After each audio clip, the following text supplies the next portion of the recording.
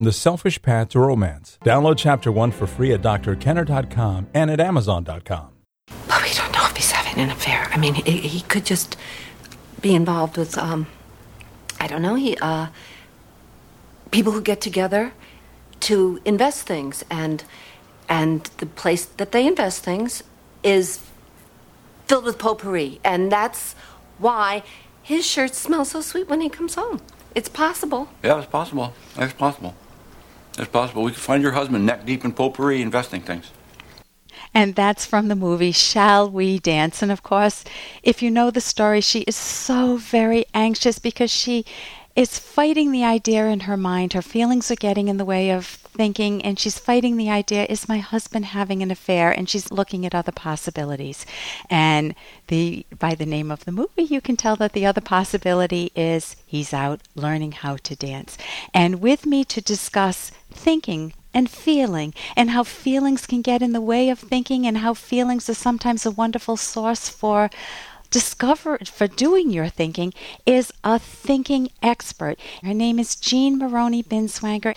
She's got a website, thinkingdirections.com, and she has corporate clients, BB&T, Microsoft, Amazon.com, and she has 3 degrees. She's got 2 master's degrees, one in electrical engineering and one in psychology, one from MIT, one from Carnegie Mellon, and she's combined all of her training in engineering, in psychology, with Jean's passion to tackle your difficult thinking. She's got a wealth of information to help you solve problems in your life that put you in knots. And with me today is Jean Moroney. Welcome to the show, Jean. Thank you for having me, Ellen. Oh, it's fabulous that you're here. Tell me, what happens? I know many times I'll be trying to work on a project, and my thoughts will get in the way. You know, I'll be thinking, oh, I should do this, but I should work on my radio show, for example. But, I'm feeling anxious right now, or I'm feeling overwhelmed right now, or I'm feeling doubt right now. What do you do with feelings? Well, I think the first thing you need to do is to recognize that feelings are a normal part of a thinking process. Because when you sit down to, say, start working on your radio show, some issues, as you said, maybe doubts, those are going to get triggered, and they're going to get triggered because of the content. Everything is connected in your subconscious data banks. So I think the very first thing you need to do is to recognize that thinking is not an arid activity. You need to have a way to be able to deal with these feelings as they come up, because they are connected to the ideas that you have.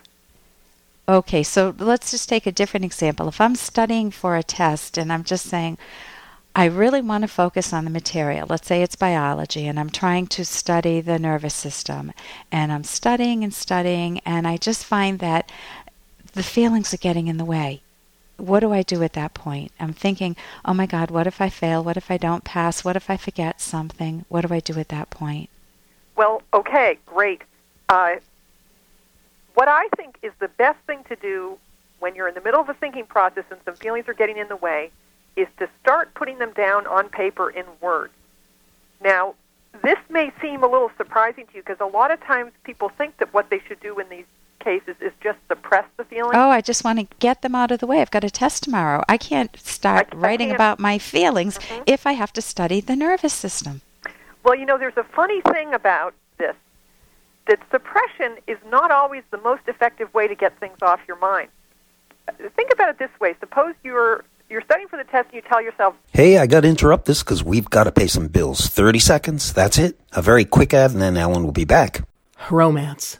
Ugh, I wish guys knew more about what we want from a relationship. Boy, I wish I knew more about what I want. Where's that ad I saw? Here it is. The Selfish Path to Romance. A serious romance guidebook. Download Chapter 1 for free at selfishromance.com and buy it at amazon.com. The Selfish Path to Romance. That is interesting. That suppression is not always the most effective way to get things off your mind. Think about it this way. Suppose you're studying for the test and you tell yourself, don't worry about your grade. When you tell yourself those words, don't worry about the grade, what happens? I worry about the grade. You worry about the grade. You've actually you've reminded yourself that that's a concern. So my subconscious here is worry about the brain. Not worry about the brain. Worry about the grade. Worry about the grade. Yeah, you've actually reinforced the worry by talking about it. It's actually much more effective to, first of all, if you sit down, if you say, okay, I'm going to take, say, 30 seconds, and believe me, you can actually do a fair amount of thinking on paper in 30 seconds to write down what you're worried about. And if you sat down and wrote on a piece of paper, I'm worried about the grade because I haven't studied enough. Okay. What will happen when you take the time to do that, it's much slower to write that on paper than it is to have it zip through your head. And what happens is, if you were to write that down and it takes you 15 seconds, the absurdity of it all would occur to you. Here I am getting all concerned because I haven't studied enough and I'm letting my concern get in the way of the grade. Well, that is just in and itself is going to calm you down. You've expressed the worry, you've acknowledged that it's real, and you've also seen that it is, you've seen the illogic of it in a certain way. Okay. If you know what I mean. So if I'm understanding you correctly, you're saying that if I push it away, it's going to keep pressing. It's like a dam ready to break loose in my mind, and it keeps pressing against me, saying, knock, knock, I'm here.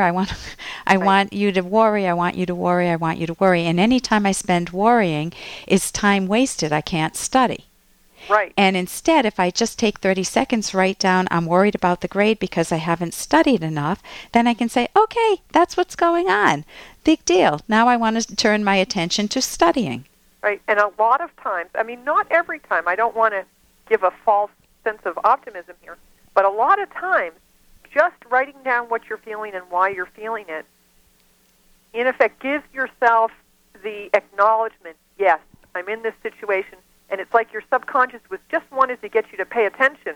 And when you pay attention and really focus on, yes, that's what's going on here, it calms down and stops bugging you. Okay.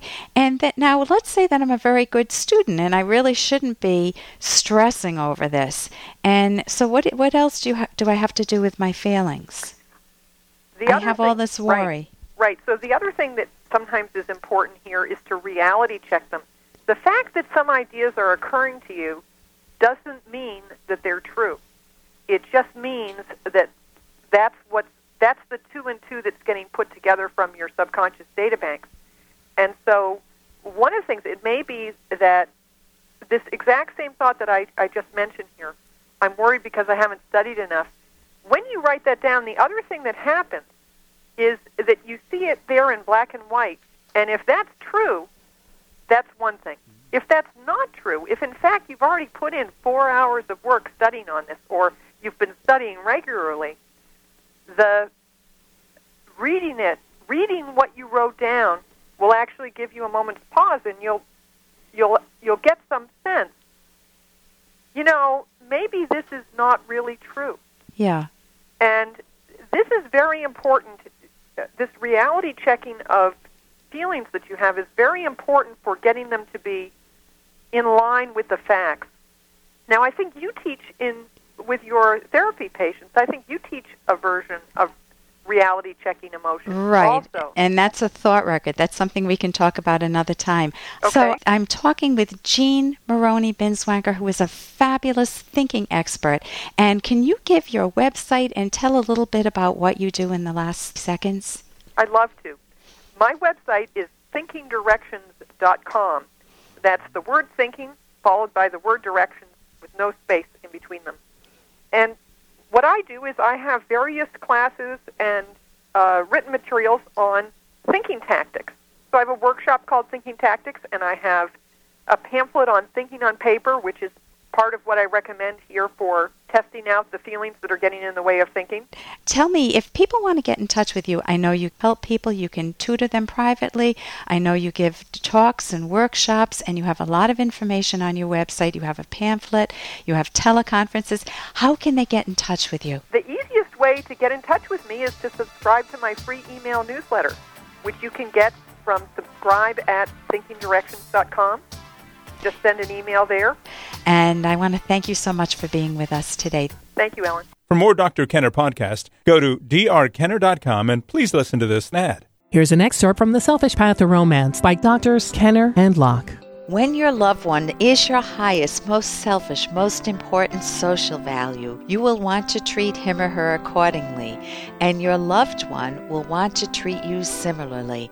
This means regularly asking yourself, what can I do to make this relationship thrive? The actions you take will sustain and enhance your emotions, your love, and your passion. Your love will grow and flourish. In financial matters, partners should encourage one another to balance the short term and the long term. Only a small percentage of people engage in long-term financial planning, yet everyone needs to do this, and you should start at least 30 years before retirement. Today, more than ever, couples need to take charge of their own retirement planning.